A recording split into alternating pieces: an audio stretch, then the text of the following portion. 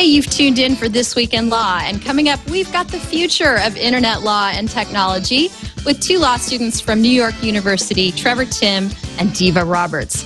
We've also got Evan Brown, and we're going to talk about paywalls, good versus bad business models, artificial intelligence meets electronic discovery, and hey, have you gotten your Charlie Sheen trademark yet? All this and more next on This Week in Law. Netcasts you love. From people you trust. This is Twit. Bandwidth for This Week in Law is provided by CashFly at CACHEFLY.com. This is Twill, This Week in Law with Denise Howell, episode 106, recorded April 8, 2011. Deva meets Zediva.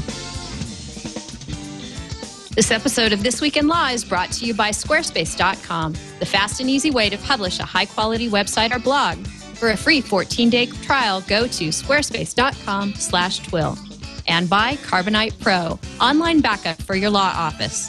Carbonite Pro backs up your files automatically and continuously, so you're always protected. Learn more and try it free at carbonitepro.com. Hey, you've tuned in for This Week in Law. I'm Denise Howell, and we're here today with the future of law and technology and also media law.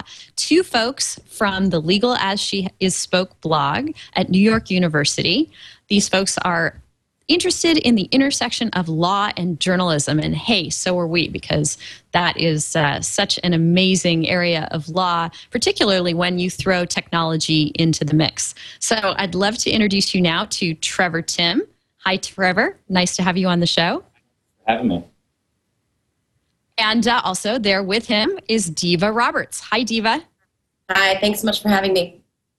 It's wonderful to have you guys. Thanks so much. Also joining us is Evan Brown from Hinshaw and Culbertson in Chicago and the Internet Cases blog. Hello, Evan. Hey, Denise. How's it going? It's going great. I'm always so excited when we have law students on the show because these guys are really where the law is heading. So yes, we want to... and they're at New York Law School. They know what's going on. So it's going to be a fun conversation. Well, I think we always get confused about that. It's not NYU, it's New York University. Is that right? I just want to correct you, but it is New York Law School in Tribeca. New York Law School. Great. Thank you so much for letting us know that.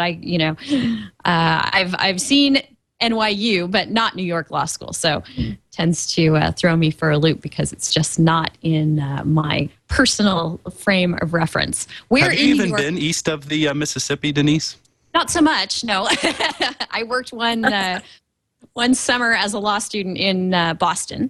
And that summer I took my one and only trip to New York and went to Greenwich Village and the Metropolitan Museum and really, really need to get back there and spend a bit more time. Visit us at our new building. We have a great new all-glass, high-tech building. Wonderful. Law School. Well, maybe before too long, you guys can help me fill in the gaps in my cultural education of the great city of New York.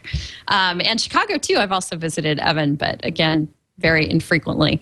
Was there one freezing January for a movie premiere that my husband was working on. Yeah, that happens. Yes, exactly.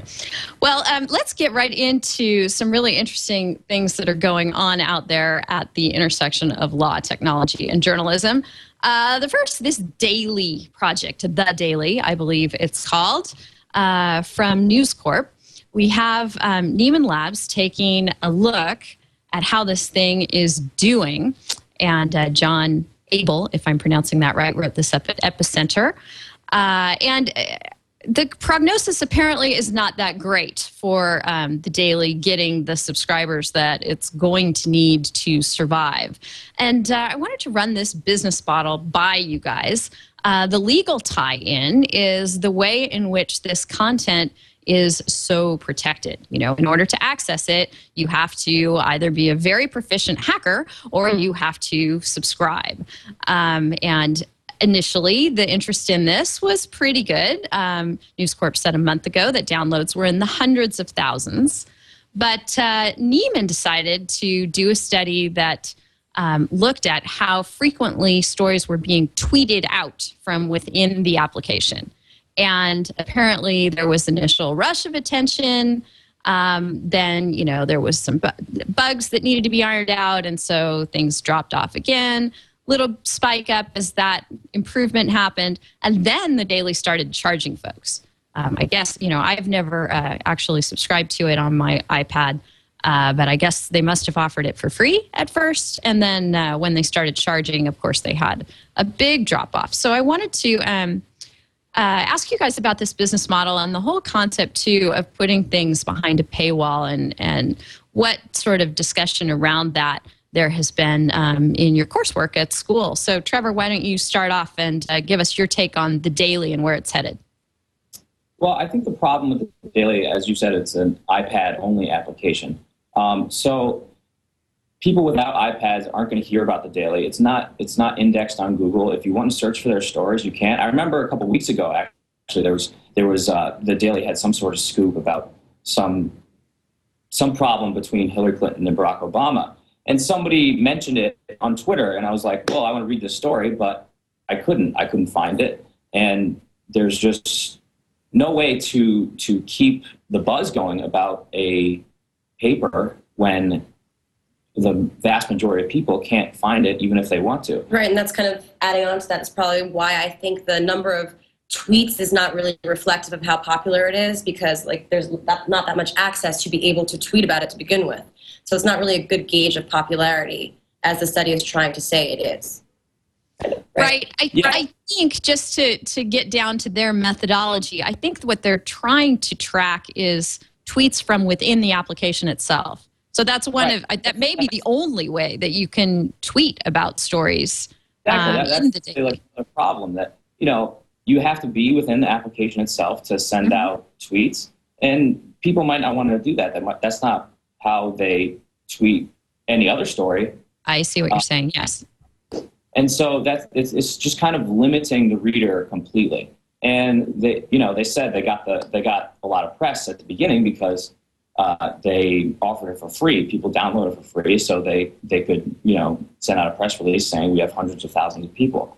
But once people start to realize they have to buy it, why would they buy the Daily? The Daily made a big splash about hiring a bunch of reporters, but if they're not offering truly original content, there are hundreds of other applications that you can get for your iPad where you can read just as good quality journalism for free. So it's a perplexing strategy in my mind. Yeah, I couldn't agree with you more. I like this term that John Abel over at Epicenter coined, and he calls it the link and search economy. And he posits that this isn't really part of that economy because of the various barriers to being able to both link and search for these articles. Evan, for me, this is a complete deal breaker. The Daily will never be part of how I gather information and pass it along. And I do think that our news consumption dynamic has changed from a time when people used to read an article and think about it, and then maybe, if they bumped into a friend, they would discuss it. Now, I think as we are all actively engaged in reading, we're thinking as we read how to pass it along. We're aggregating and what is the word I'm looking for? My poor brain is just completely going by the wayside these days. Well, we're doing that. We to a certain extent want to curate stuff for people. That's the word. Thank you very much. Right. Yes, we want to curate. We're curating as we read. And I know that, as I go along, immediately when I realize that this article is pertinent to someone in my life, be it a business contact or a personal contact, my Aunt Millie, whatever, I need to be able to, pretty immediately turn that around and send it to them and make sure that it's gotten in front of them. So, Evan, do you think that business models like this that ignore that reality have a prayer? And have you read the Daily? I've never read the Daily. I don't have an iPad. That's maybe the biggest reason. But, who knows whether they have a prayer? It just doesn't seem really intuitive to me and I'm just speaking as one who consumes content on the web and considers myself a curator and certainly enjoy sharing content that I find interesting and put greater value on content that others who I respect and admire in my social network to put greater value to that. So to me, it just seems like a model like this, which is operating outside of this link and search economy, does away with the very best attributes of the web that pertain or that deal with or kind of take advantage of the fact of the widespread distribution of things. When you were talking about your aunt, you want to share something with her, for example, something will come into your awareness and you'll want to share it with a particular person that for example. I think that most of us who do the kind of stuff that we do, we write blogs, we pay attention to what we're putting out on Twitter, we update our Facebook status, we maybe maintain a Tumblr log or whatever. We have this kind of generalized impulse to want to share with those who are following us. It's almost as if there's this entity out there comprised of those who are enthusiasts of your content that you are either creating yourself or wanting to share. So when we can have that abstract idea in mind, the web allows us, and these tools that we have on the web allows us to do that very easily, and that's really the beauty of it. If we're going to do something that's outside of that environment, or operating in a parallel universe, a parallel ecosystem out here outside of that link and share system, namely behind a walled garden or some kind of closed thing like the Daily here, you're going back to what Rupert Murdoch seems to think is something grand, this way that people really, what he talks about is it's the model for the ways stories are told and consumed. Well, sure, that's the way that stories were told and consumed, in the Pleistocene era, 12,000 years ago, sure. But we've got a lot more wonderful ways of distributing information now with the open web and this, we keep saying it ad nauseum now, this link and share economy environment. That's really where information goes, and it's where our natural tendency to go find information is, and it's where it can have its greatest effect. And so it seems a real shame to separate or extract oneself from that really vibrant and dynamic environment. So if it has a prayer, it's got to be notwithstanding those obstacles that I see to it. So related to, sorry, go ahead, Deva. I was just going to say, with all that being said, and I agree with everything that Evan has said, but I'm kind of confused as to what the Daily is even saying its selling point would be in today's market, I guess. Well, let's think about that. They want to present something that is an enjoyable read on the iPad, that is timely, although it certainly is not as timely as going directly to the web, but timely enough, they think, for most people's interests and needs, and is a Flipboard-like experience, that really leverages the capabilities of tablet devices and operating systems to make reading on that platform a pleasure. So, I think that those are good starting points, but everything we've been discussing, I think dooms it to not gaining a whole lot of traction, either among sort of the masses of people who are out there who aren't going to want to pay for the experience, or among folks who are very connected, such as Evan was describing, and need to be able to curate and share as they go along and read.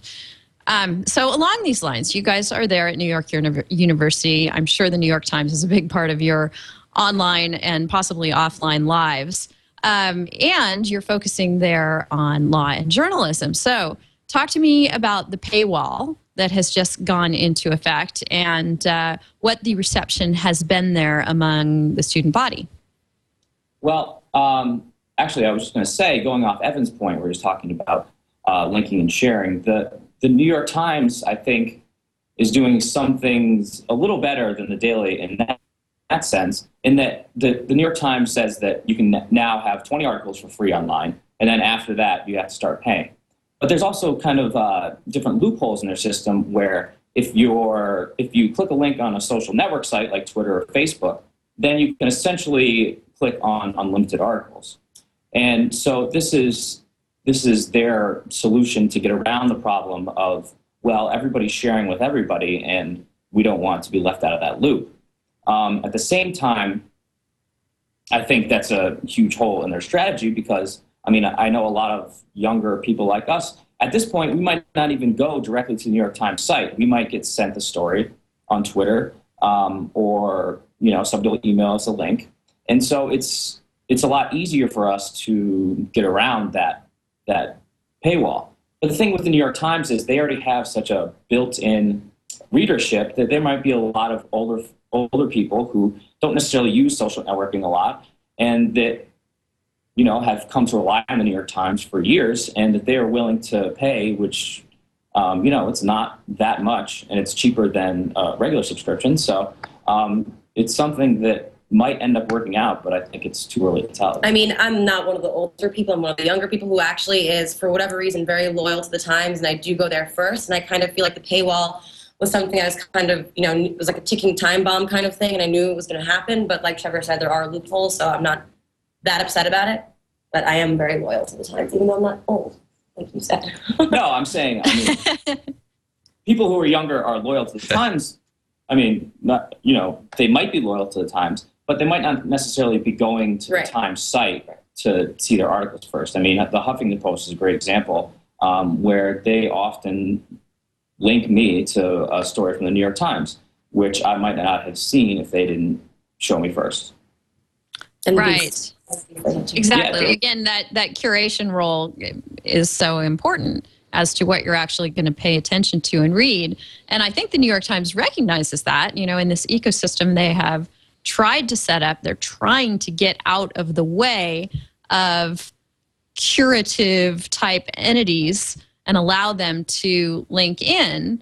But, perhaps this paywall is more porous than they ever intended it to be.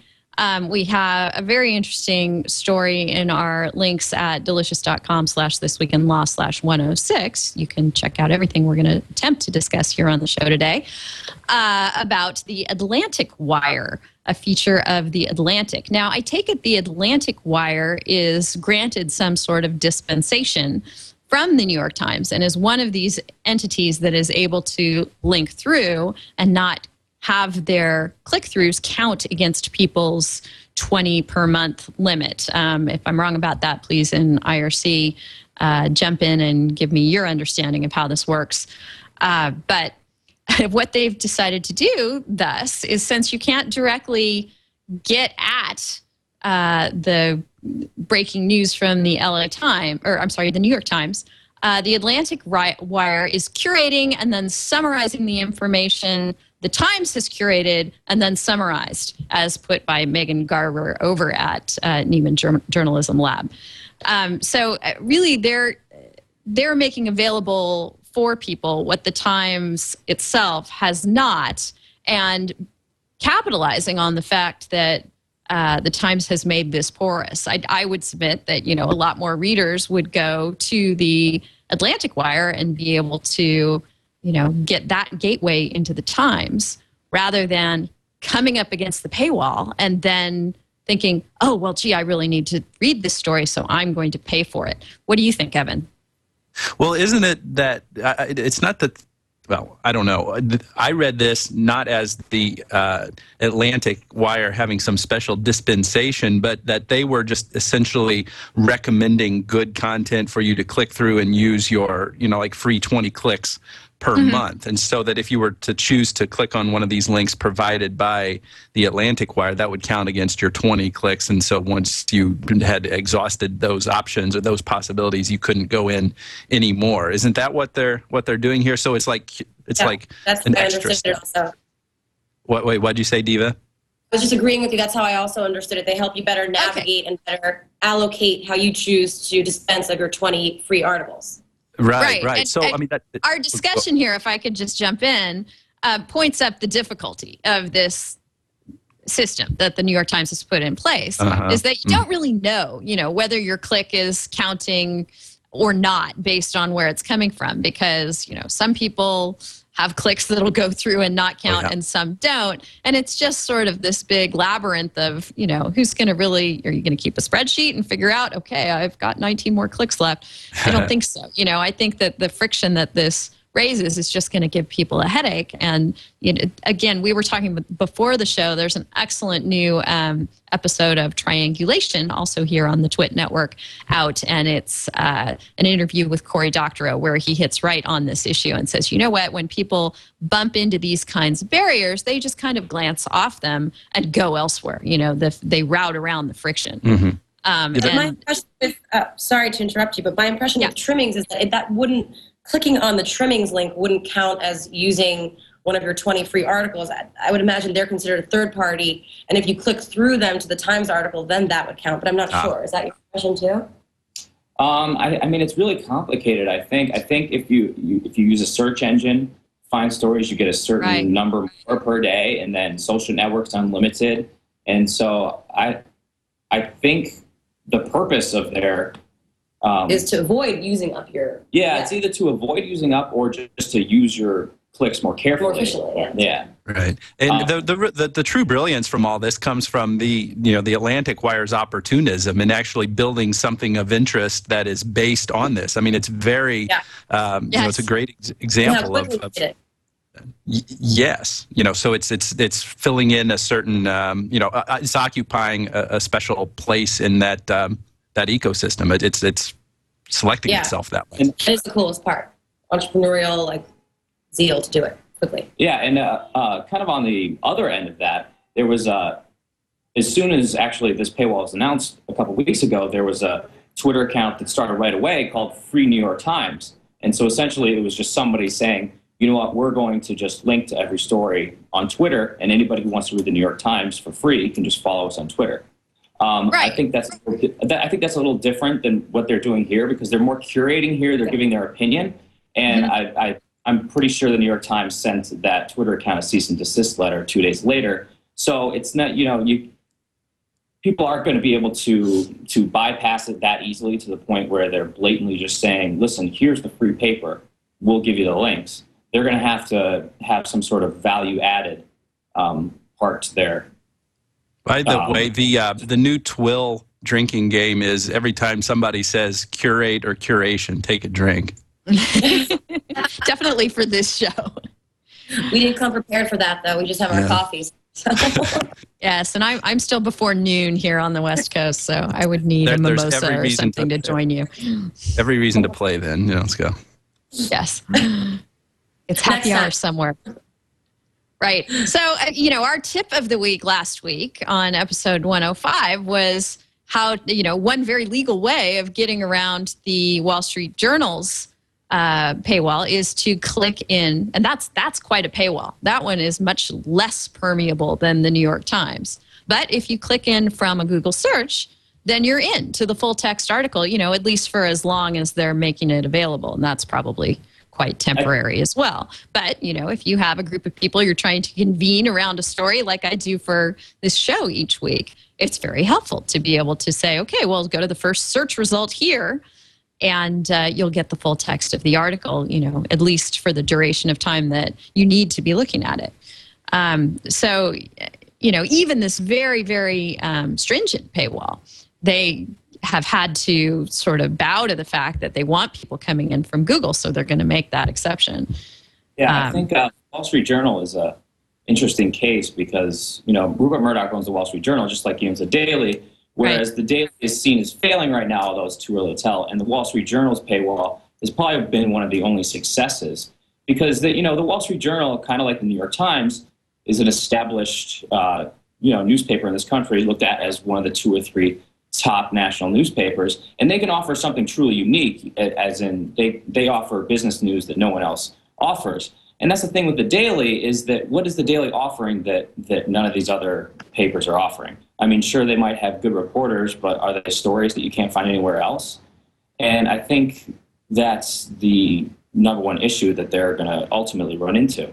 the Wall Street Journal can offer something where people will be willing to pay. Right. The Daily doesn't do anything best, it seems, so I don't think it's going to have much traction. Right.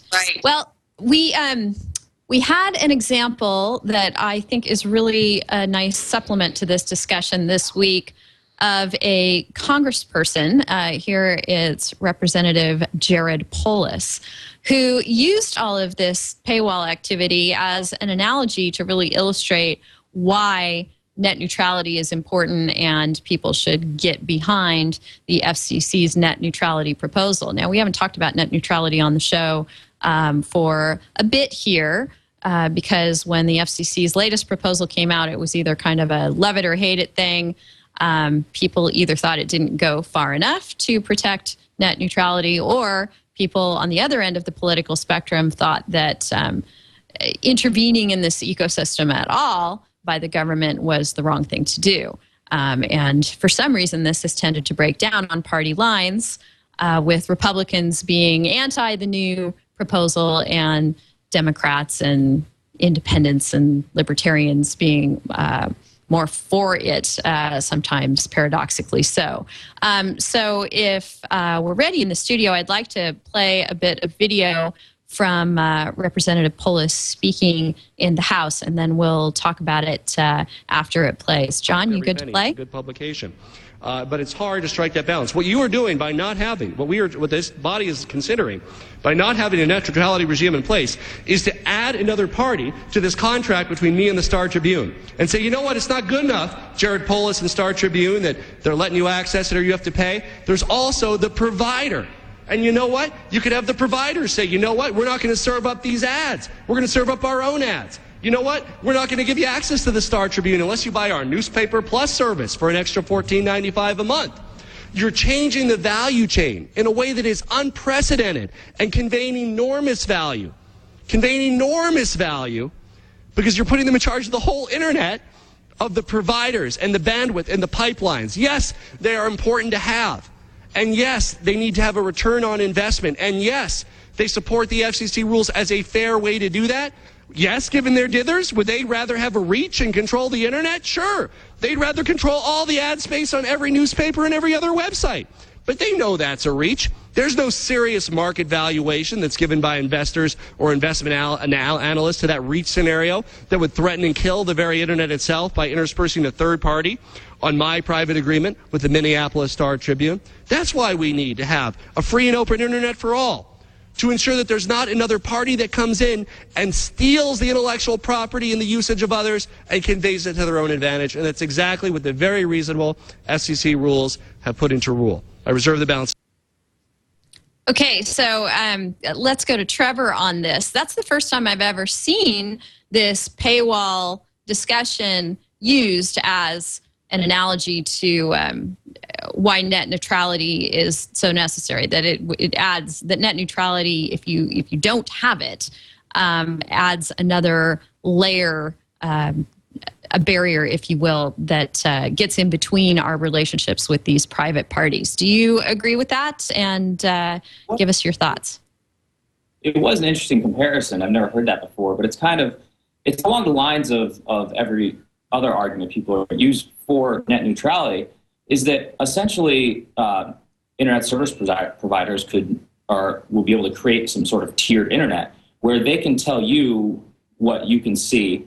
And if you want to see a certain thing, they might be able to charge you more. For example, like they'll say, well, we'll give you Google, Yahoo, and Facebook for the regular price. But if you want to read news sites beyond that, we're going to charge you $10 more, which is essentially what the congressman is saying, which is their quote-unquote News Plus package, where they'll be able to charge you more for certain sites. That also causes another problem, which is that it kind of makes the barrier of entry in the internet much higher for people who are trying to get in. The best part about the internet for the last 15 years is it's created so much innovation and entrepreneurship because anybody can start a website if they have a good idea. They can create their own website, create their own business, and make a lot of money from it. But if the internet service providers are allowed to control the speed of the internet for certain sites.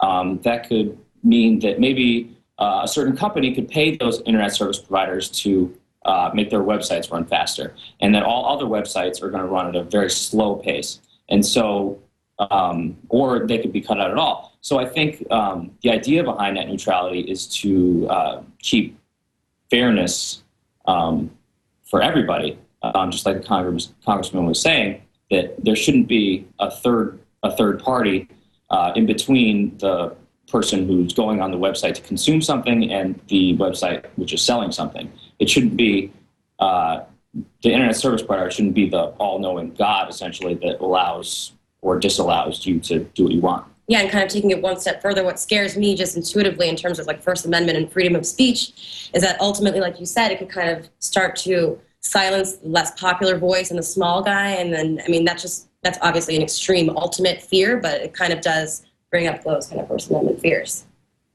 Yep. Evan, I was heartened to see that there are congresspeople out there that, seem to be quite passionate if you take Congressman Polis's rhetoric as an indication on the topic of net neutrality and of protecting it and backing the FCC. What did you think of his discussion? Probably no one better in Congress, no one is better equipped in Congress to address those issues than what Jared Polis is. He is the founder of BlueMountainArts.com. Do you remember that? It was more popular in the Web 1.0 era, sending electronic greeting cards to your friends and family. And he's, been very active in the technology space as an entrepreneur and as a businessman. Otherwise, he's one of the co-founders of Techstars out in Boulder, along with Brad Feld and others out there. So, he knows what he's talking about. He knows all about what innovation means, what it means for startups to be facing all of the obstacles that they have already in terms of executing their ideas and getting financing and making their vision actually work. He's well familiar with all of those obstacles that companies face, regardless of anything crazy that the internet service provider layer would do to make things more difficult. So, Jared Polis knows what's going on. It's good that somebody's like him is there, especially since Rick Boucher, from Virginia, lost in the last election. It's great that we have voices like Jared Polis there. He's a good guy. Yeah, he's sort of the opposite of someone who would get up in front of Congress and talk about the internet as a series of tubes. Yes. Yes. Well, the courts are also getting a little bit more savvy about the way technology works. And we've got a decision about the impact that IMs can have on written contracts. And I want to get to that in just a moment after we thank one of our sponsors here for episode 106. And that is Squarespace.com. Squarespace.com is the fast and easy way to publish a high-quality website or blog. I use it. A lot of my friends use it. Certainly go to squarespace.com and go to their examples page, and you can see the whole range of things that people are doing with Squarespace. Really, the limitations are only bounded by your imagination and vision as for what you want your site to be, whether you're interested in having a pretty straightforward blog or a much more rich and full web experience for people visiting your URL. You can do it all with Squarespace. Its UI is incredibly easy to use and intuitive. You can use it to create and manage any kind of website or blog. It's optimized for both beginners and CSS experts. There are hundreds of design templates to choose from, and it's so easy to take one of these really great templates that they put out there for you to pick and then customize it to make it look however you would like and design it to fit your needs. The all-inclusive service includes several modules to build your website. There's a blog module that includes import and export support for WordPress, Blogger, Movable Type, and TypePad. And that means your data is not locked in to Squarespace. We're talking about openness and net neutrality, and this is very consistent with those ideals and goals that you can, once you put something in somewhere, you can readily get it out and you're not going to be blocked by any kinds of barriers. There's a forum component. There's a form builder to collect information from site visitors. There are all kinds of widgets to bring in your social media presences, whether it's Flickr or Facebook or what have you, Twitter. You can integrate all of that very seamlessly with your site, with the widgets that they make available, Google Maps, and more. There's website tracking and built-in wonderful, and again, out of the way, not in your face, just leveraging the way the web properly works, search engine optimization, permission access handling, cloud architecture for speed and site stability, an innovative drag-and-drop AJAX interface, and iPhone and iPad apps that let you log into your website and update it on the go. You can use Squarespace for all your website needs, build it, host it, and update it anytime, and you get a free 14-day trial when you go to squarespace.com. So don't take my word for it. Go over there, log into Squarespace, sign up for a free account. You don't need a credit card. For 14 days, you just try it out. You build your own site. They'll help you get a custom URL. They'll help you very seamlessly point that at your Squarespace site. And when you go on over there, use the URL squarespace.com/Twill to tell him that you heard about it on This Week in Law. Thank you so much, Squarespace, for your support.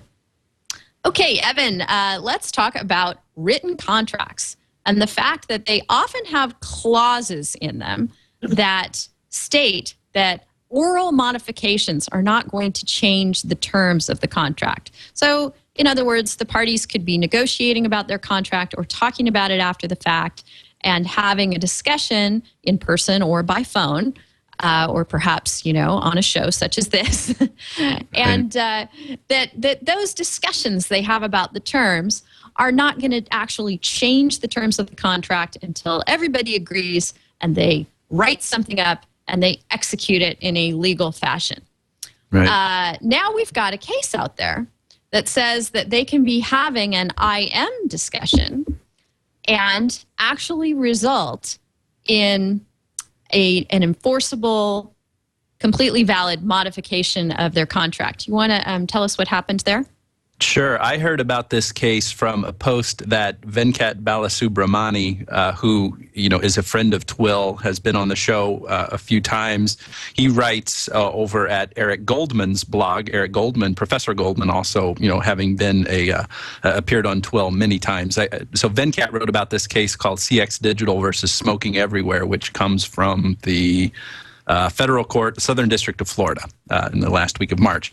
So what we have here is a company that sells these electronic cigarettes, which are, a smoking alternative, evidently more healthy. And they, this seller of electronic cigarettes worked with this company called CX Digital, who ran an affiliate network. Affiliate marketing network. So, people would have their websites and have these links and sending, to the extent they could send business through and sell electronic cigarettes, the affiliate marketer would get a cut, and the seller of the e-cigarettes would pay a fee for the sales. So there was this contract that put a daily limit on the number of sales that the cigarette manufacturer or seller would pay for. It would pay commissions on, and that was originally set at 200 per day. They would only pay commissions up to that number per day. And so then these products got much more popular as time went on. So there was this IM conversation, and there's an excerpt from it in the case, just 5 or 6 lines of this IM conversation here between the seller and the affiliate market network owner here. And it was just saying, the affiliate marketer was saying, we can go up to 2,000 orders per day if we have your blessing. A little bit more banter there. The manufacturer was away. He says, because there's a line from the IM conversation here. It says, I'm away from my computer right now. So then a couple hours later, he comes back. The manufacturer writes back on IM and says, no limit. And then here's where the funny part is. The response in the IM here from the affiliate marketer was one word: awesome. Exclamation point. So that is the writing that served to modify this contract. And the way that it was modified was it lifted this limit of 200 sales per day that the manufacturer would pay for, and went all the way up, no limit. So they were then bound to pay commissions on all of the sales, which, as we were saying, had increased in popularity. The product had increased in popularity, so there are more and more sales.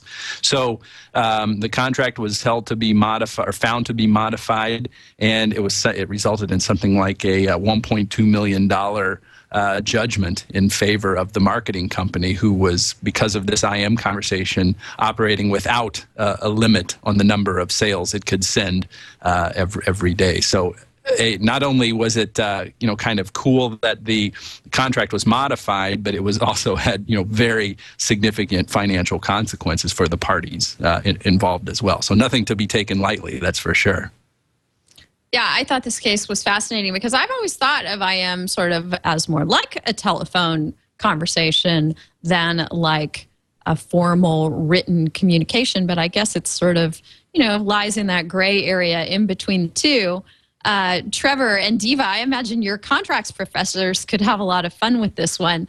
Deva, Yes. what would you say, if you were hit with an exam question about whether or not this was a well thought out, well reasoned, proper decision under the law? I actually do think it's a proper decision under the law, and the way the court construed each IM phrase is very interesting.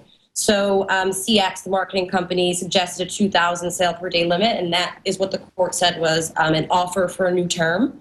And then the manufacturer responded with no limit, and that was a counter offer. And then ultimately CX saying awesome was acceptance of that new term. So it's kind of interesting to see how formal contract doctrines are applied to something so new as IMs, and I thought it was pretty cool. Trevor, if this conversation had happened by phone instead of IM, would you feel like the contract should have been altered? Is there any magic to having it happen in the IM format? Well, I think just in the IM format, it's provable in court. I mean, if it was just oral, especially if contracts say that you can't change the contract orally, then it's completely different. Here, it's in writing, so it's essentially, IM is obviously a much more colloquial and unofficial way of talking than, say, emailing or sending letters, but it's the same thing. It's in writing, and it is funny. It's almost like a question that you would get on an exam. Yeah, it really does seem like just like given in our first year of class. Like, is this an offer, an acceptance? And as the court said, they use funny terminology as a no limit in all capitals and awesome as the answer. But in reality, it's just as good as a contract. And you can construe a lot more vague terms to show the intent to form a new term. Anyways, this is actually pretty explicit as far as trying to modify a contract will go, I think. Right. All right. Well, one thing we wind up talking a lot here on Twill about is defamation law. And since we have two folks who are studying law and journalism, I wanted to throw in a case that highlights that, something that's going on right now and unfolding over the last couple of weeks is the very popular Top Gear show on BBC. Love this show. It's always fun to watch. But they recently did a story on the Tesla where they didn't think too much of the 2008 Tesla Roadster, I believe. And they actually have been hit with allegations that they committed defamation in connection with this story. And I bring it up because, it's kind of a classic example, like a lot of the stuff that happens on Yelp, of someone offering an opinion. And generally opinions are shielded from defamation, but I guess they're being also, painted with the brush of having said things that were untrue. So, Deva, why don't you give us your take on this story? Of course, Top Gear and the BBC have dug in and said, bring it on, basically, that they did nothing wrong here. We'll have to see where this goes. But what do you think of these allegations and this story? my intuitive opinion would be, as long as it can be construed as opinion, which it seems to be the case in my view, whether it's false or true really doesn't matter. If it's an opinion, I mean, that's their right to express. The truth or the falsity only comes to play if it's deemed to be a fact. You know, if it's just an opinion, then it really can't be regulated. Yeah, right. What do you think, Trevor? I mean, I'm wondering if, since it's the BBC, it's not clear whether they sued in the U.S. or Britain, and I think that might be, a critical point here, because right. Britain has completely different libel laws than us. Here, you have to, especially if this is, a public company, you have to prove actual malice, which is essentially saying that you knew what you said was false and you said it anyways. Which is obviously a very high threshold to pass. Yeah, even, giving your opinion is obviously protected under the First Amendment. But, at the same time, the person who is suing has to prove that what that person said was false and that he knew it was false. So it's very hard for someone to prove that. In Britain, it's the complete opposite. You're essentially guilty until proven innocent in Britain. You can, if you get sued for libel, you basically have to prove your innocence. And a lot of times, just giving your opinion can end up, giving your opinion can end up costing you in court. Even if you're not found guilty, people will often sue because they know you might retract your statement just because you don't want to deal with litigation. And I think they're trying to change those laws now, actually, in Britain, to a little more better standard for publications, but still, it's a huge difference between Britain and the U.S. Right. So I looked it up. The case is pending in the High Court in London for libel and malicious falsehood.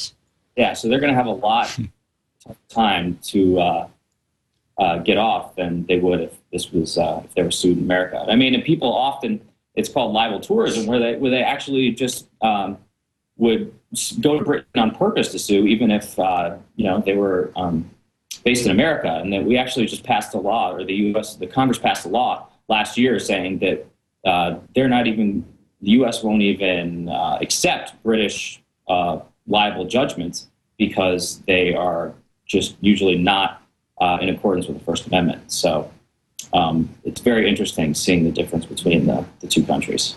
Yeah, piecing together the allegations here, what they are said to have done is faked scenes in which one roadster ran out of electricity and then another experienced brake failure. Now, the BBC has come back and responded that they did nothing wrong and that everything they said was true.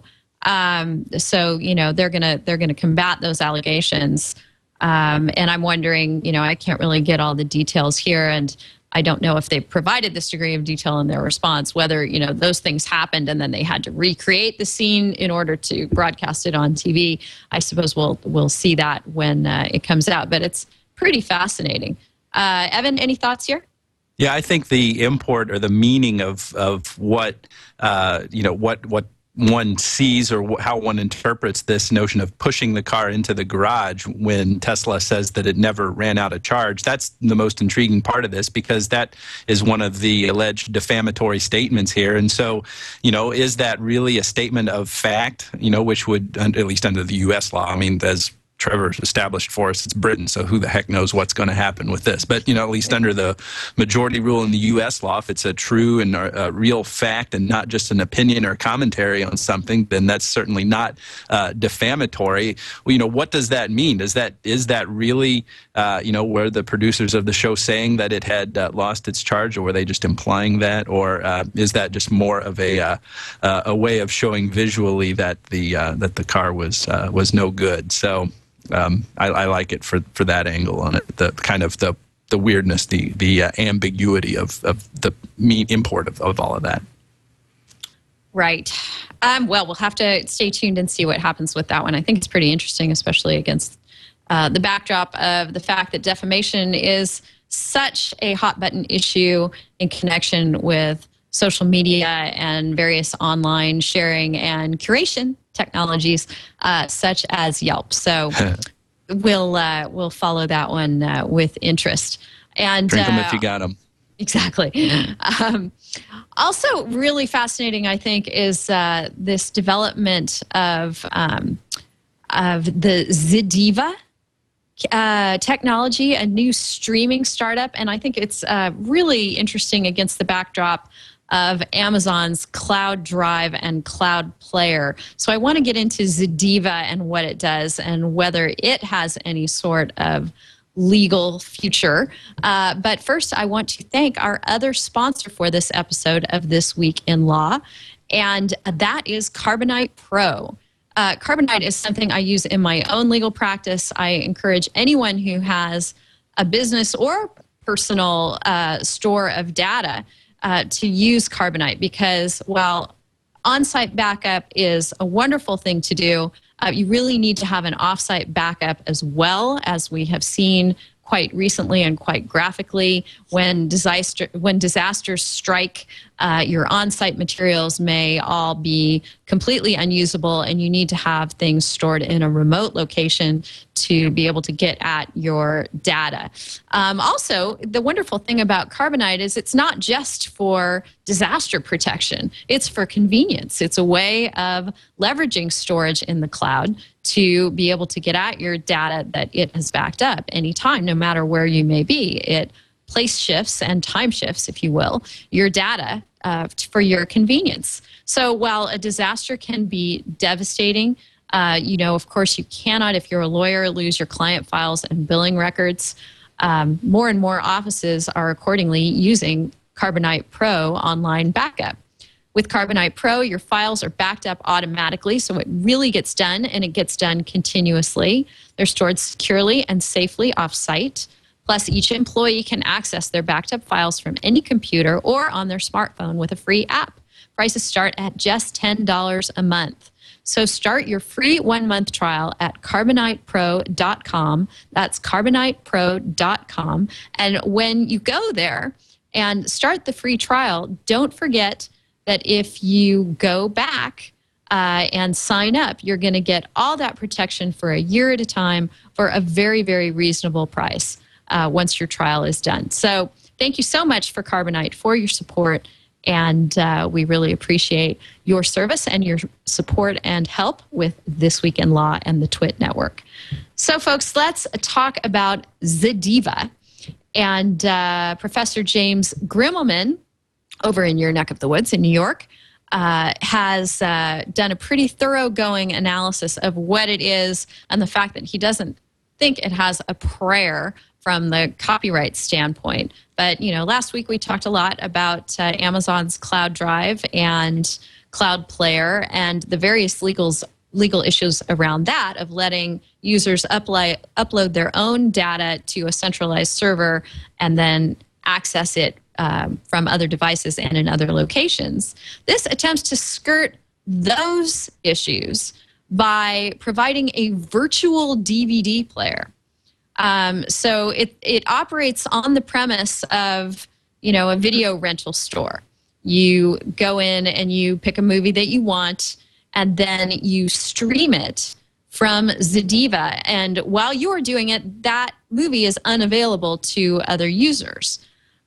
So they are trying to duplicate the video rental experience in the brick and mortar world and say, well, if that's legal, then what we're doing is perfectly legal as well. But Professor Grimmelman thinks that they're going to have a lot more problems than that under the copyright law. Evan, what do you think of Zediva, and do you agree with Professor Grimmelman?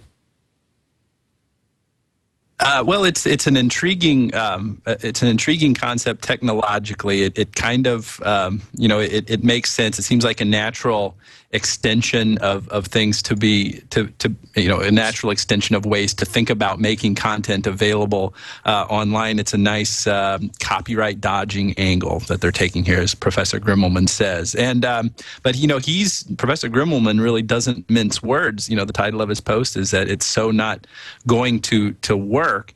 And I found it really interesting that he made it to this, that he put so much credence in this I think it was a 1991 opinion called Red Horn, which was a situation where it was a video rental store, and they would allow you to go into a back room where there was a TV, and then the employee would press play on a VCR and let you watch the movie there, because there seems to be some important distinctions. And again, Professor Grimmelman is very thorough, and his analysis is very, very well done in this. But I think that there are some interesting factual dissimilarities from this that make it a bit more, or actually make it a bit less risky for Zediva than what the good professor would bring on here.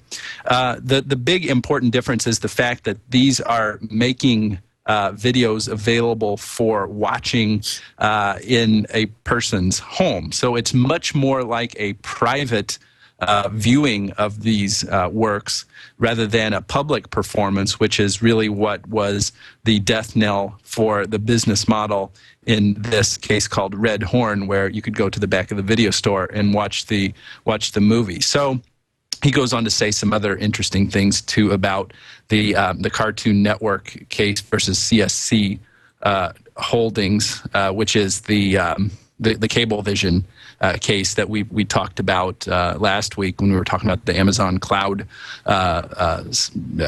scenario, brouhaha, if you will. So.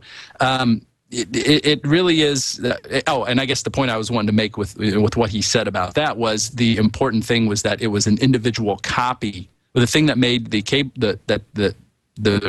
DVR okay in the Cablevision case was that it was an individual cached copy, one copy per user, that really made what was one of the things that made that okay in terms of that business model. So when we get to these kinds of discussions about fine distinctions to be made in copyright law, it very well illustrates how some of those very distinctions we're trying to draw are rather silly and don't make a whole lot of sense when you look at it, kind of step back and put some, just general wisdom or common sense approach to all this stuff.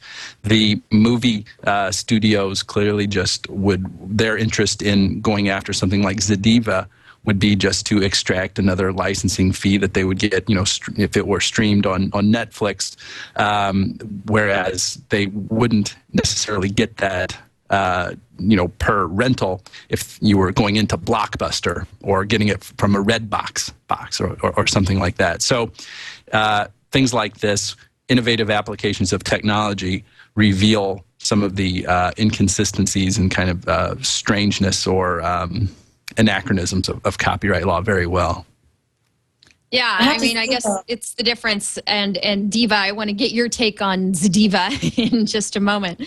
But I guess it's the difference between the old Netflix model where they would send you the DVD and the new one where they stream it. The new one required licenses where the old one, worked on the video store rental kind of premise where you didn't have to have an individual license for each DVD to be able to rent it out and physically provide it to people. Deva, do you think these folks have a prayer? See, the reason why I think Professor focused in on the Red Horn case is not because of the facts necessarily, but because of the key line of reasoning when they said the definition of a public performance, if the same copy of a work is repeatedly played, even if it's at different times, it still constitutes a public performance. So whether that's like a big picture view or not, I think Professor Grillman was trying to predict which way a court would go. Right. And with that definition of a public performance, I think that this would constitute public performance and therefore within the realm of the control of the copyright holder. So I think he was just trying to predict based on past cases where it would fall out. And I think he's right.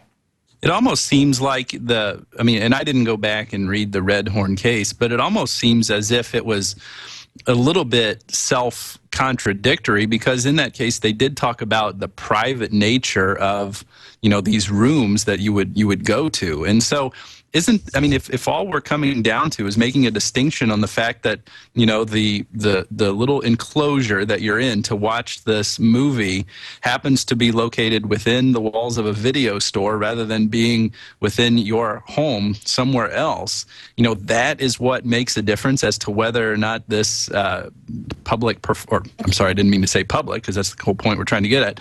That's what makes a difference as to whether this performance is public or private. Isn't it, you know, it seems really fine. In the Red Horn case, I thought they held the opposite, that just because you're confined, I might be wrong, but it said just because you're confined to a private space doesn't really have any indication on whether or not it's public or private. Well, yeah, that's what it said, but there was some language in there, at least in this excerpt, that kind of at least made a nod to the fact that that you know, that you were, you know, it wasn't like just being out there in the open, as if you were standing out there, you know, next to where the videos are sold. That's why I thought it was a little bit internally contradictory or self-contradictory to a certain extent. And then what sense does that really make? You're still just watching a movie and no one else can see you watching it. Yes, there are metaphysical distinctions between that, but why do those distinctions translate into differences in the way that the copyright law is going to be applied? That's my question. That's, you know, for all this.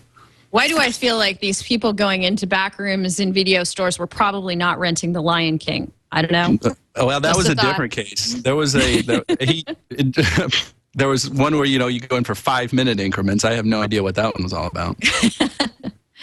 Okay. Trevor, any thoughts on Zediva? I mean, it's certainly, you got to hand it to him for trying to innovate and come up with a creative business model and some novel legal arguments. But, you know, and in some sense, I wish that, you know, there was a way to make this kind of thing work.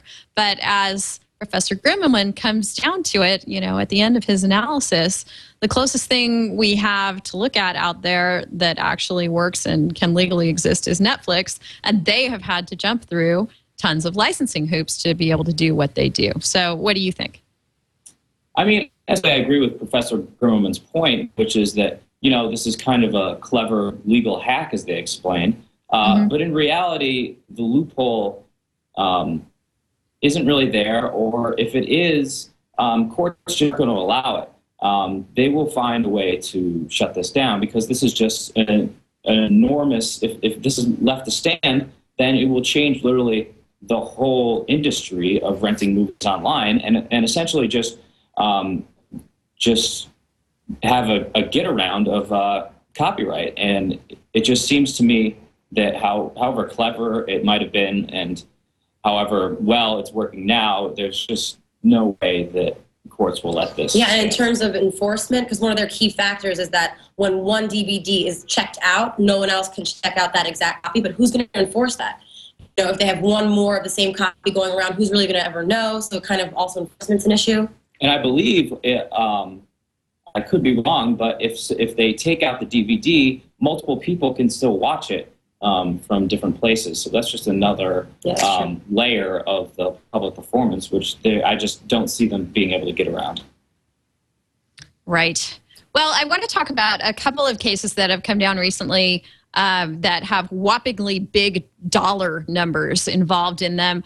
First, I don't think we've discussed on the show yet, although I know we've discussed it elsewhere on the Twit network, the $75 trillion in damages that the RIAA has sought against LimeWire. $75 trillion, and there have been all kinds of wonderful infographics and things out there about how much money that is. And Evan, maybe we did talk about it last week because you were talking about stacking the money up. Yeah, that was John Frieden. He said it would go to the moon and back like 48 times, something like that. Exactly. So we did touch on it last week. I wanted to just toss it out there. There has been, you know, no new real development. Of course, the judge, Kimba Wood, thinks that this request is absurd. Clearly, there will be a large dollar amount thrown in there, but the statutory damages allow for very, very large awards in copyright cases. So I wanted to toss this to our law students. Again, this is one for your con law class now about the constitutionality of statutory damages under the Copyright Act. Trevor, any thoughts about parties who seek $75 trillion in damages in lawsuits? Well, I mean, just from a practical point of view, I don't understand why they would do this in the first place. They knew this would get out in the news and everyone would laugh at them. Obviously, downloading music for free is illegal, but the RIAA goes out of their way to kind of screw their customers, essentially. They're suing them for, they'll sue just a regular 13-year-old girl for $22,000 because she downloaded one song for free that she shouldn't have. It's just poor PR, in my opinion, because it makes them look ridiculous on one end, and a judge isn't going to give them $75 trillion. They must know that, considering it's literally more money than there is in the world. So from that point of view, I just don't see. I know they're looking at it as they should be able to collect for every download that happens, but it's just not tenable, and they probably know that in the end. It's almost like they want to give ammunition to the forces out there who want the Copyright Act declared unconstitutional in this regard. It's sort of a graphic example of how things can get out of control and absurd. And it's also another example of businesses, deciding to intentionally put on the black hat. We were talking about the New York Times and News Corp putting up barriers and wanting to really, they cannot help but come across as the bad guy when they decide that they want to block access as their business model. And the RIAA is kind of in the same boat. It's sort of PR be damned. We can do it under the law, so we will. Deva, any thoughts? Just the constitutional spin, using your word, we're not supposed to give statutory damages that are absurd, and this seems to be the epitome of that. So it's a good example. Yeah. All right, well, so an example of a court deciding that a damages award was just too big, and this number was far less than the one that we're talking about in the trillions of dollars. But there was a patent case that was filed against Apple regarding its cover flow technology. And, a longstanding patent dispute, Mirror Worlds claimed that its patents were infringed in coming up with that methodology of making text and graphics flow by nicely as they do in iTunes. They got an enormous award against Apple that Apple appealed, and the appellate court agreed with Apple, and the judge was definitely of the mind that $625.5 million in damages would have been too high for this kind of infringement.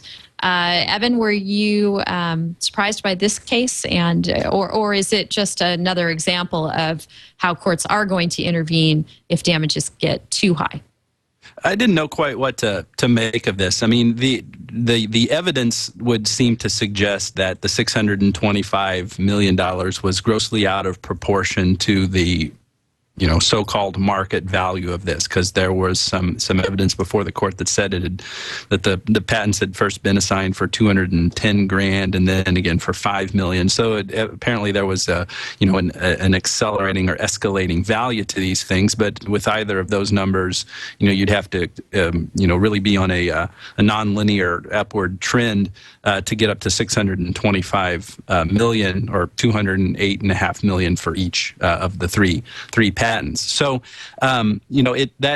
that seemed to make some sense to me that it should be cut down. What I was interested in here was the quote from the Yale professor who, was expressing frustration over that. And here's the quote from the article. It says, "It makes me angry personally, not because of the money, but because of the deliberate failure to acknowledge work that we would have made freely available as academics, and that companies will not acknowledge because there is so much money involved." That seems to me, and I I don't really want to live with the consequences of calling a Yale professor disingenuous, but I'll go ahead and say it. It seems a little bit disingenuous to me, that he would say something like that. Anytime, I mean, and I think I've said this before on the show. I know I say it a lot, just, drinking beer with other lawyers and stuff like this or whatever. Anytime somebody says it's not about the money, that is a direct message right to my brain that says, this is about the money. It's kind of like a person who says, I have the highest standard of ethics. Well, then you ought to start questioning that person's ethics. But in any event, that just really, just kind of like, why are you saying that? If you're not angry, if it's not about the money, then, and again, I know that he wasn't directly involved with the litigation because he had, assigned these patents, and so he wasn't one of the plaintiffs here. But at the same time, I just, I wondered why that was necessary and why that sentiment was expressed. It seemed a little bit like a little bit of whining that's not really necessary in something like this. Yes, or maybe we can officially dub this the Jerry Falwell principle. Yes. Move on. Yes, Deva. There are two additional things at play here. I think that the fact that Apple should have been aware of pre-existing patents, because in America, people are you're supposed to be on the lookout for patents that already exist. You have a duty to do so, and a company such as Apple certainly has the resources to do that. So I think that's also a reason why it weighed against Apple. And also, just the sheer amount that the patents were sold for is not really the only indicator of how much damages there should be. We have to look at lost profits and things of that nature. So I think that just because the patent initially sold for $200,000 and then $5 million is not the sole determining factor for damages in this case. Yep. Oh my gosh, what a plaintiff's lawyer. Who would have thought? In the making. Trevor, any thoughts? I mean, I would agree with that. Oh, another one, great. This is her specialty, so I'm not going to comment too much. But it is true. I mean, to look at how much the patent sold for doesn't necessarily tell the whole story. And obviously, we don't have all the facts here. How much money that Apple actually made off this product? It might have been much less than $600 million. I mean, it's built into their operating system, so I imagine it's pretty high. That's another good point. So I think this is a case where the judge set aside the jury's damages, but it might have been, still very high, much higher than $5 million.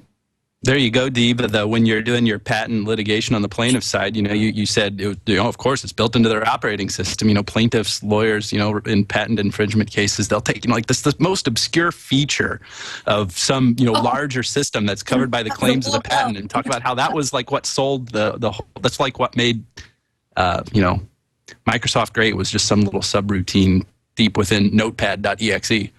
Making obscurity seem special is my specialty right there. That's what they teach you in law school, right? Yeah. No one would ever buy MacBooks if it wasn't for this program. It's pretty clear. Right. All right. Well, I threw in a couple of stories here toward the end simply because I thought they would be fun to discuss with a couple of law students. One is from... I'm not sure I'm going to pronounce his name right, but he writes for Above the Law, either Eli or Ellie Mistal, and highlighting the fact that down in Miami, there is a law student's Bill of Rights floating around, and Above the Law did not, really take this too seriously and did a nice job of eviscerating it. We've talked before on the show about how law students have rattled their sabers recently about the notion that they, in this terrible economy we've experienced in the last few years, have gone to law school and gotten themselves in enormous amounts of debt with, at the end of the day, it's becoming terribly difficult to get any sort of really decent job coming out of law school these days. So we've had a lot of grousing about that. And now we have law students at Miami wanting to sort of change the way law is taught at their school and have certain things on the books, sort of like... if we haven't talked about it in classroom or it hasn't been in the assigned reading, we're not going to be blindsided by that and asked a question about it in class. So they're trying to sort of hack the way professors teach. So I wanted to toss this in front of you guys and see if you were more of the stop whining kind of mentality, or law students really have it rough and deserve a little bit of clarification and respect from their faculty. Trevor, you want to take this first? Well, I'm definitely part of the stop whining crowd. I mean, when you look at the Students' Bill of Rights, it's just like half of them are just so ridiculous, and half of them you can't even quantify what it would even mean. Like, the first one is the right of students to have an unbiased legal education. What does unbiased mean? There's always going to be biases in professors' teaching ability, even if they don't want to. Type thing. Yeah, it's like I'm pretty sure every single professor would fail the first Student Bill of Rights, and there would just be no law professors after that. So I mean, and then you got to look at like any student can review an exam within a reasonable amount of time. I mean, first of all, what's a reasonable amount of time? Second of all, how big of a problem is this? This student can't contact these professors? I feel like the student wrote these because they were just harassing professors, and eventually the professors just gave up talking to him because he clearly is very lost. It just sounds like a lot of misplaced aggression, like you said earlier. Yes, I certainly do relate to the plight of the law student 100%, but this seems like a student who doesn't have the ability to be proactive and do things on his own. Like, he's asking to not be tested on things that were outside the scope of the exact reading. The whole point of law school is to kind of think outside the box and extrapolate from what you're given.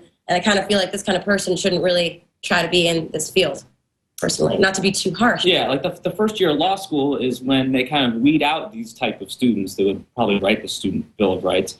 Professors aren't supposed to be nice and cheery and understanding. They're there to teach you how it's going to be when it's a lawyer. When you're up in front of a judge, you make one little mistake and you're going to get reamed out, and your case is going to get thrown out, and you're going to get sued by your client. And that's not to say that we've been frustrated with professors many times, but it's like kind of just goes with the territory. Right. I think I heard you say he in there in describing the person who came up with the Bill of Rights. And it's funny, Above the Law made that assumption too, but they heard back, and no, indeed, it was a woman. Ely over there said, I assumed it was a guy because it reeked of the bravado inspired by a Y chromosome. So it was from the female brain that this emanated. Evan, any thoughts on law students and their plight in the world today? As much as I would like to make a comment about the bravado of the Y chromosome, I'll just take that somewhere else. Can't we all just be a little bit more, coddling of these poor kids? I am really biased when it comes to things like this, when it comes to like academic regulation and stuff. I did my undergraduate work at Wabash College, a small liberal arts college in Indiana. And we didn't have a student handbook. We didn't have any rules. And again, I realized that this is not like the university trying to impose rules on the students. It's actually the other way around, but the same principle applies here. At Wabash, we didn't have a student handbook. We didn't have, a bunch of rules. There was one rule. It was called the gentleman's rule. Wabash is an all-men's college.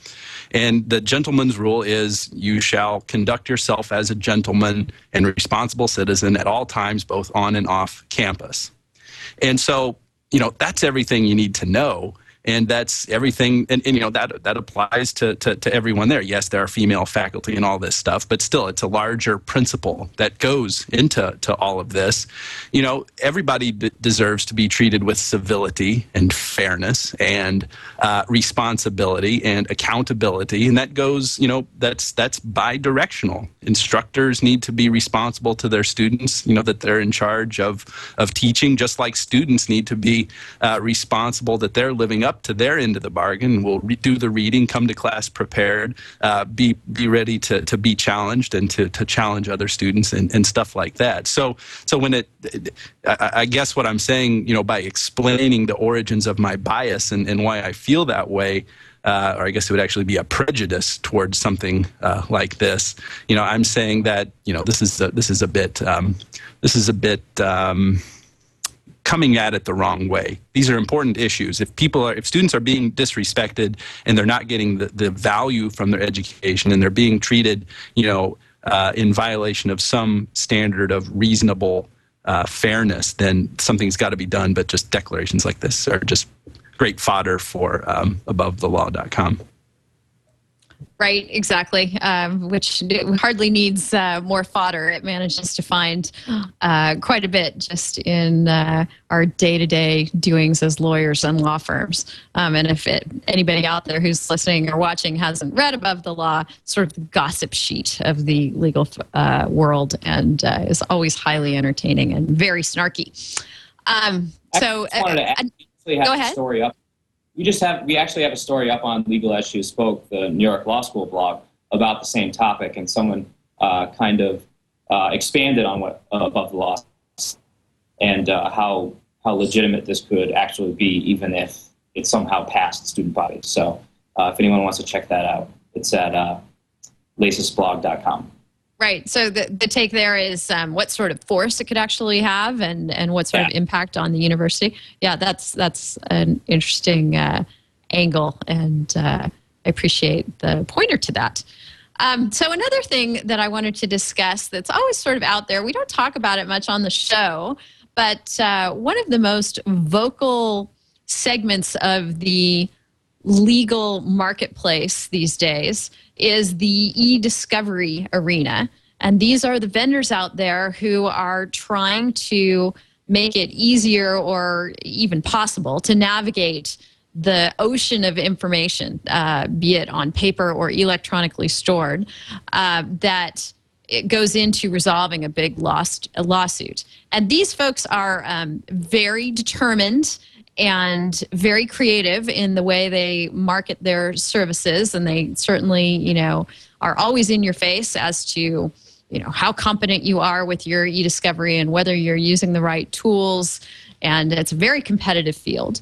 So one of these entities, someone called Blackstone Discovery, did a study as to how its artificial intelligence, as used in e-discovery software, can cut down the time and the cost involved in going through all the discovery information involved in a lawsuit, and basically showed how what used to take just enormous amounts of monies, 6 million documents in an older antitrust suit against CBS, analyzed at a cost of more than $2.2 million. This Blackstone company helped analyze 1.5 million documents for less than $100,000. And I bring it up for two reasons. I bring it up because, number one, I think that the notion of artificial intelligence as applied to this field of endeavor is pretty interesting. They try to have alarms go off, for example, when you're following along with an email exchange between people, and all of a sudden the exchange cuts off, and you can tell that the people have decided to talk about the topic by phone. And, that the assumption is that they might have done that to cover their tracks, so there is no paper trail of what they're doing, and the software will call that out as a red flag and encourage the lawyers working on the case to delve into that more thoroughly. And other sorts of tweaks like that. And I also bring it up because of the notion that, as more and more of this becomes part of the way law is practiced, there is perhaps less for people like Deva and Trevor to do immediately as they come out of law school, because law students are notoriously, if they go to work for large law firms, put into the role of trying to navigate their way through these large seas of discovery data. So I'll throw it out to you first, Trevor. Comment either on, the interestingness of the software or the impact economically on the legal profession, or both. Well, yeah, I was just going to say, you brought it up, but I think a lot of companies realized in the last couple of years, when the economy kind of took a downturn and they had to lay off a lot of people, the technology has advanced so far at this point that sometimes, they're not going to need to hire those people back, because they have programs like this where it said, in 1978, it costed CBS $2.2 million to go through a bunch of documents, whereas now it would just be a fraction of the cost because they can have this e-discovery artificial intelligence. I mean, at the same time, if people know that lawyers are just using these computer programs to search through documents, there's easy ways to get around that too. If you're going to talk about something, just talk about it in code words, and then maybe the opposite side won't be able to pick it up. So I think it's not going to completely replace lawyers, but it definitely offers a deeper solution in some areas, and it definitely doesn't bode well for us coming out of law school. I can guarantee that much. Well, actually, it could bode well for us in a way because, just some firsthand experience. I worked at Skadden Arps after college as a legal assistant, and most of my tasks were to manage data rooms, and they looked much like the photo and the article that we were given about this. So we would have like hundreds and hundreds of boxes to sift through, and we would charge, a lot higher than we probably should have to go through them. So I think for efficiency's sake, it's definitely valuable. And also how it might bode well for us is that maybe the level of work we'll be given right away will be higher because we'll no longer have to do the sift through all the boxes. That's true. Once we have a job, it'll be much, much better. Yeah, I would think, as someone who used to work for a big firm long ago and was involved in a couple of large discovery cases that including using what was then, the state of the art in e-discovery software. I'm sure it's come a long way since then. The tedium was pretty high for the lawyers involved. The more that we can use software to automate those tasks and make the lawyers actually have, a stimulating job to do, the better for the individual lawyers. I don't know if it's the better for the law firm because, either way they get to charge their lawyers out at exorbitant amounts of money. Right, exactly.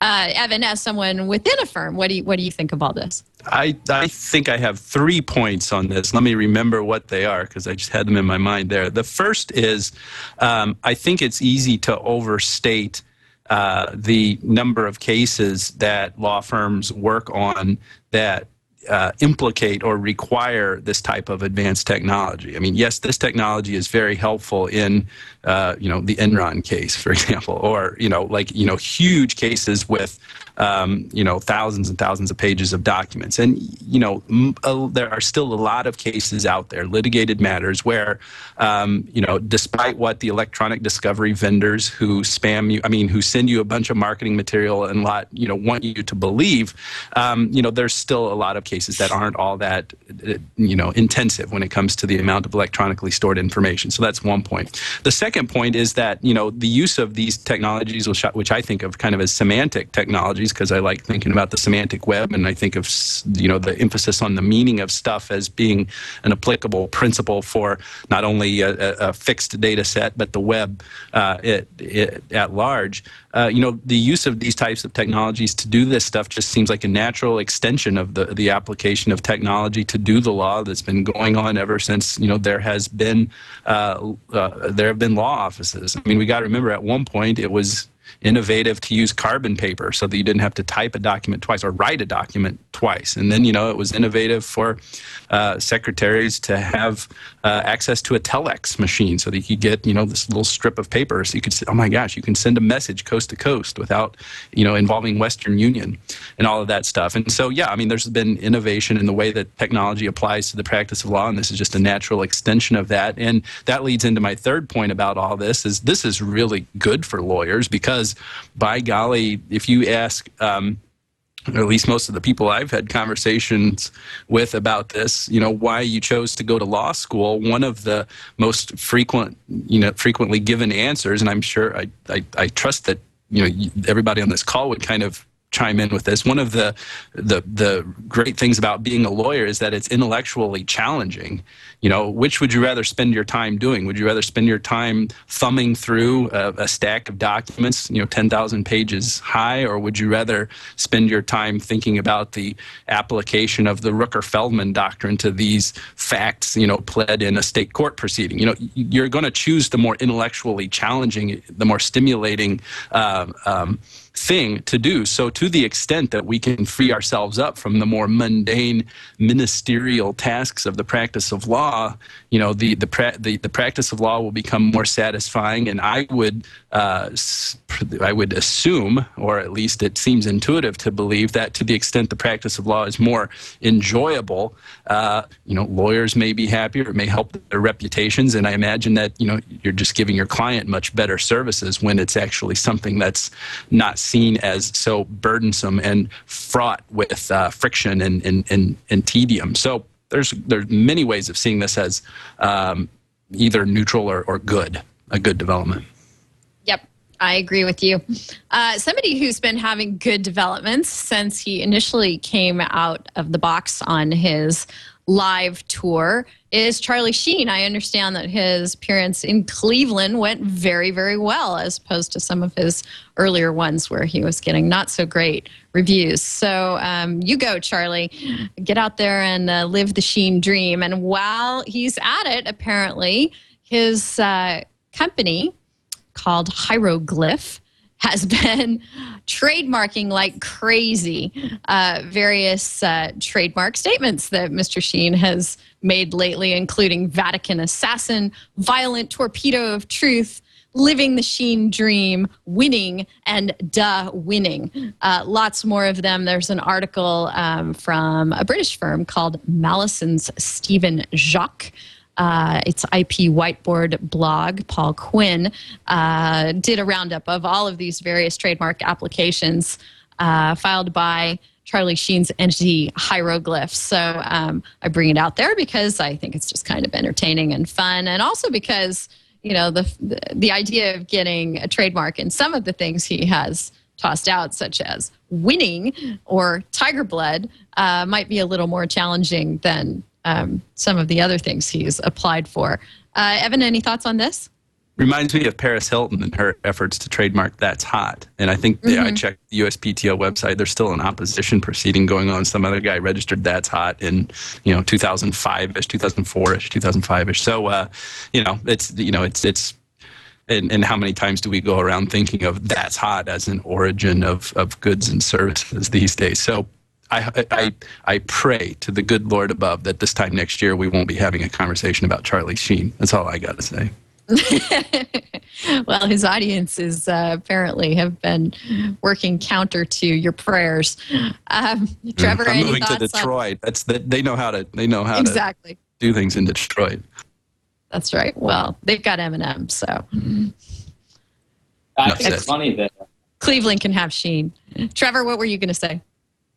I think it's funny that I think there was people who saw this Charlie Sheen phenomenon coming right away and decided to trademark like half of these things before he even had a chance to, because they knew that these things were catching on fire. So they're like, well, we better get them before Sheen does. Well, they're trying to, at least. Yeah, they're at least trying to. Right. And like you said, I mean, like a phrase like winning, you know, as soon as you think of that, somebody trying to trademark that, it sounds kind of ridiculous. Right, you can't really block that Remember some hipsters wear it now, that brand Winners Only or Winners Circle or something, or maybe it was, I was, busy drinking Pabst Blue Ribbon at a art gallery, and I don't, never mind, I'm sorry. We got to hear that story at some point, Evan. Maybe not right now. Deva, what were you going to say? I mean, it's kind of ridiculous, but you can argue that he's really built up such a brand association, or how they would call it in trademark law, secondary meaning, that he'll win out against these other people for certain terms that are like a little bit more higher in the hierarchy of what's protectable. Maybe tiger blood, it's, very strongly associated with him and whatever product he's going to connect it with, because you have to connect the trademark with products and services. Like, I'm guessing he said clothing and things like that. So there's an argument there that it's very much associated with his new brand that he's creating. Well, the footnote to the story that is not included in this article is the extent to which people have gone out and registered these URLs as well. And whether Sheen's company, Hieroglyph, has attempted to do that too. I'm sure they're trying if they have not yet done it. And maybe now our listeners will go out and see exactly whether SoberValleyRanch.com is available or not. So with that, I think we'll go into our resource of the week. This is something I think you linked to, Evan, that I checked out and thought was really, really cool. It's over at LLRX, wonderful resource on law and technology by Ken Struton over there. It's part 2 in a series of articles he's done on the topic of emerging legal issues in social media.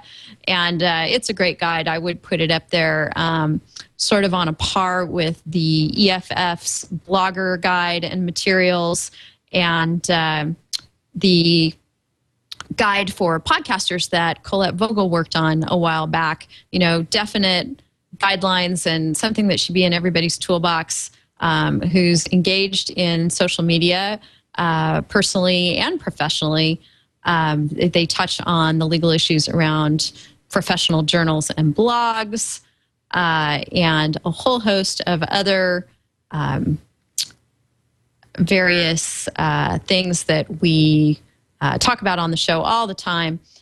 So I encourage you to go check out legal issues, emerging legal issues in social media for things of that nature, including lots of the stuff we talked about today, defamation and getting around protective measures that are put in place and privacy and all the things that regularly come up on our show. So do take a look at that resource. And another resource I just wanted to mention, mentioned it earlier in the show. If you have not checked out the current issue of Triangulation, where Tom Merritt and Leo Laporte interview Cory Doctorow, they talk about paywalls, they talk about business models, they talk a ton about publishing and the future of publishing. So a really wonderful, I think, point of interest for the folks who listen and tune into Twill. And for our tip of the week, I'm going to go to Deva first and see if she has any tips for our listeners. This might be kind of a micro tip, but if you curate what you're doing, you're safe. You have to add value. So keep that in mind when you're linking to paywalled items. All right. Good to know. And Trevor? I think along those same lines, it's just with, like you said, social media just is involved in so many aspects of our lives. You have to be careful what you say, because even just one line on Twitter can get you sued for libel. So make sure you think twice before you put something out there. That's right. And listen to Twill to make sure that what you're doing isn't running afoul of the latest in the court's analyses of how this all unfolds. So with that, I want to go ahead and wrap this episode of This Week in Law and thank our wonderful panel, Trevor and Deva from New York Law School. We really appreciate your being here. Tell us a little bit more about your Legal As She Is Spoke blog and what its purpose and goal is. Deva, why don't you start? I think the purpose and goal of Legal As She Is Spoke is to kind of provide an angle that is not covered by the mass media, a legal angle that either the media failed to discuss in detail or perhaps discuss inaccurately from a legal perspective. So it kind of gives law students the opportunity to break news in their own way. And it was Legal As She Is Spoke has been around for about 2 years now, started by the Program of Law and Journalism at New York Law School. And so far, I mean, now that we've started to build up a readership, it's turned out really well. We churn out multiple articles a day. We take, like Deva says, we would take an article maybe from the New York Times that talks about a legal issue, but doesn't really explain it in detail, or maybe they may get some facts wrong, because reporters sometimes when talking about legal issues are going to gloss over things or completely leave them out or say something wrong. So we're there to kind of explain a lot to the public. Right. And so I always like to tell people where they can find our panelists after the show. If they'd like to get in touch, if they have more questions, obviously they can find you guys at the Legal As She Is Spoke blog. Also, Deva, are you on Twitter? I'm actually not. Okay. That's okay. Any other websites or blogs that you want to plug before we go ahead and sign off? I actually run a Twitter feed on WikiLeaks in the law. It's called WL Legal. And I actually curate a lot of news about WikiLeaks and U.S. law and the effects of possible prosecution on WikiLeaks can have on the future of journalism. So, and he's been very successful with this. If you want to check it out, it's WL Legal on Twitter. Did you, Trevor? Did you see that video of that DJ got? I think it was in Iceland, of Julian Assange dancing in the nightclub. Did you see that? Isn't that awesome? Not best dancer, but it was funny. That's okay. He has other skills, apparently. So that's WL Legal on Twitter. I'm looking forward to following that. Thanks so much for being on the show and for all your thoughts and insights today, guys. It's been great. Thanks so much. And Evan, it's always fun when we have law students on the show, don't you think? It is. It's especially fun. So yeah, great conversation. So really had a good time. We talked about a lot of things. So yeah, we did. All right, so we can continue the discussion, of course, on interesting things that will go on in forthcoming weeks and months over at Evan's blog, internetcases.com, where he's always highlighting the latest and greatest in technology law, and in his Twitter feed, which is also Internet Cases. Yes, thank you.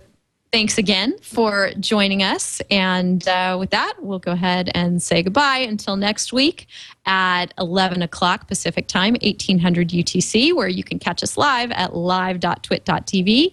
And in the meantime, head over to our Facebook page, facebook.com/thisweekinlaw. I always post up the video of this show and also lots of questions about what we're going to talk about on the next show. So we love to get your comments and feedback on those. And with that, we'll say goodbye for This Week in Law. Take care.